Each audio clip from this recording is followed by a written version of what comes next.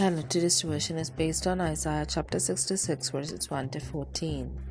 This is what the Lord says: Heaven is my throne and earth is my footstool. Where is the house you will build for me? Where will be my resting place be? Has not my hand made all these things? And so they came into being, declares the Lord. This is the one I esteem, he who is humble and contrite in spirit, and trembles at my word. But whoever sacrifices a bull is like one who kills a man, and whoever offers a lamb like one who breaks a dog's neck. Whoever makes a grain offering is like one who presents pig's blood, and whoever burns memorial incense like one who worships an idol. They have chosen their own ways, and their souls delight in their abominations. So I also will choose harsh treatment for them, and will bring upon them what they dread. For when I called, no one answered. When I spoke, no one listened. They did evil in my sight, and chose what displeases me. Hear the word of the Lord, you who tremble at his word. Your brothers who hate you and exclude you because of my name have said, Let the Lord be glorified, that we may see your joy.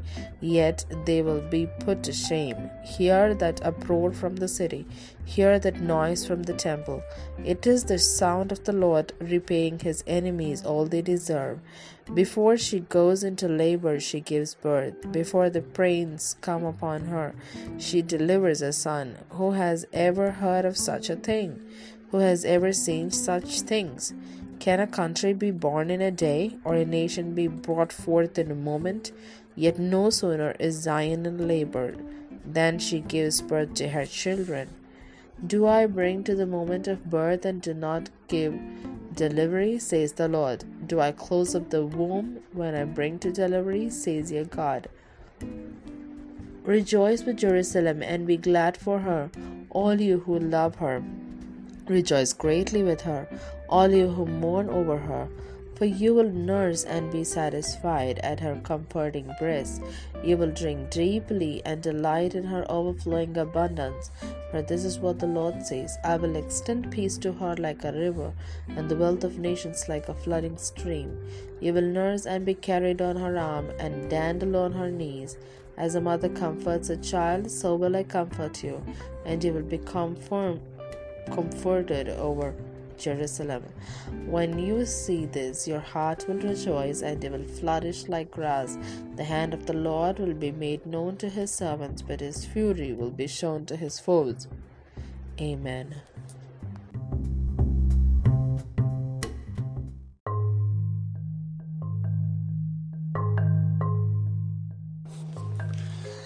Worship that yields joyous comfort. What does true worship entail? What will be the portion of true worshippers? In the last chapter of the book of Isaiah, you sense an urgency as final and definitive matters are pronounced. A time was fast approaching, challenging days were ahead, and the people of the earth needed to decide which side to stand and who to render their allegiance to. In today's text, the God of Israel does not mince his words as he demarcates the fate of those who truly worship him and those who did not. True worship had very little to do with sacrificing bulls and lambs or burning memorial incense. To those who appear religious and yet disregard God's ways, God says, I will choose harsh treatment for them. God's pronouncement resonates with Prophet Samuel's words: to obey is better than sacrifice, and to heed is better than the fat of rams. The one God esteems, on the other hand, is he who stumbles and contrite in spirit and trembles at my word. Verse 2, the second part. And for such worshippers, God promises peace like a river, wealth and security like a flooding stream, and comfort from God himself. True worship and obedience to God are matters of the heart, something which Jesus emphasized repeatedly during his ministry on earth, as we find in the Gospels. Worship is the ultimate act of acknowledging God's greatness. As he is worthy of our worship, we yield all of us in all sincerity and humility. Dear God, Help my heart to be in tune with you as I come to you in worship. Amen.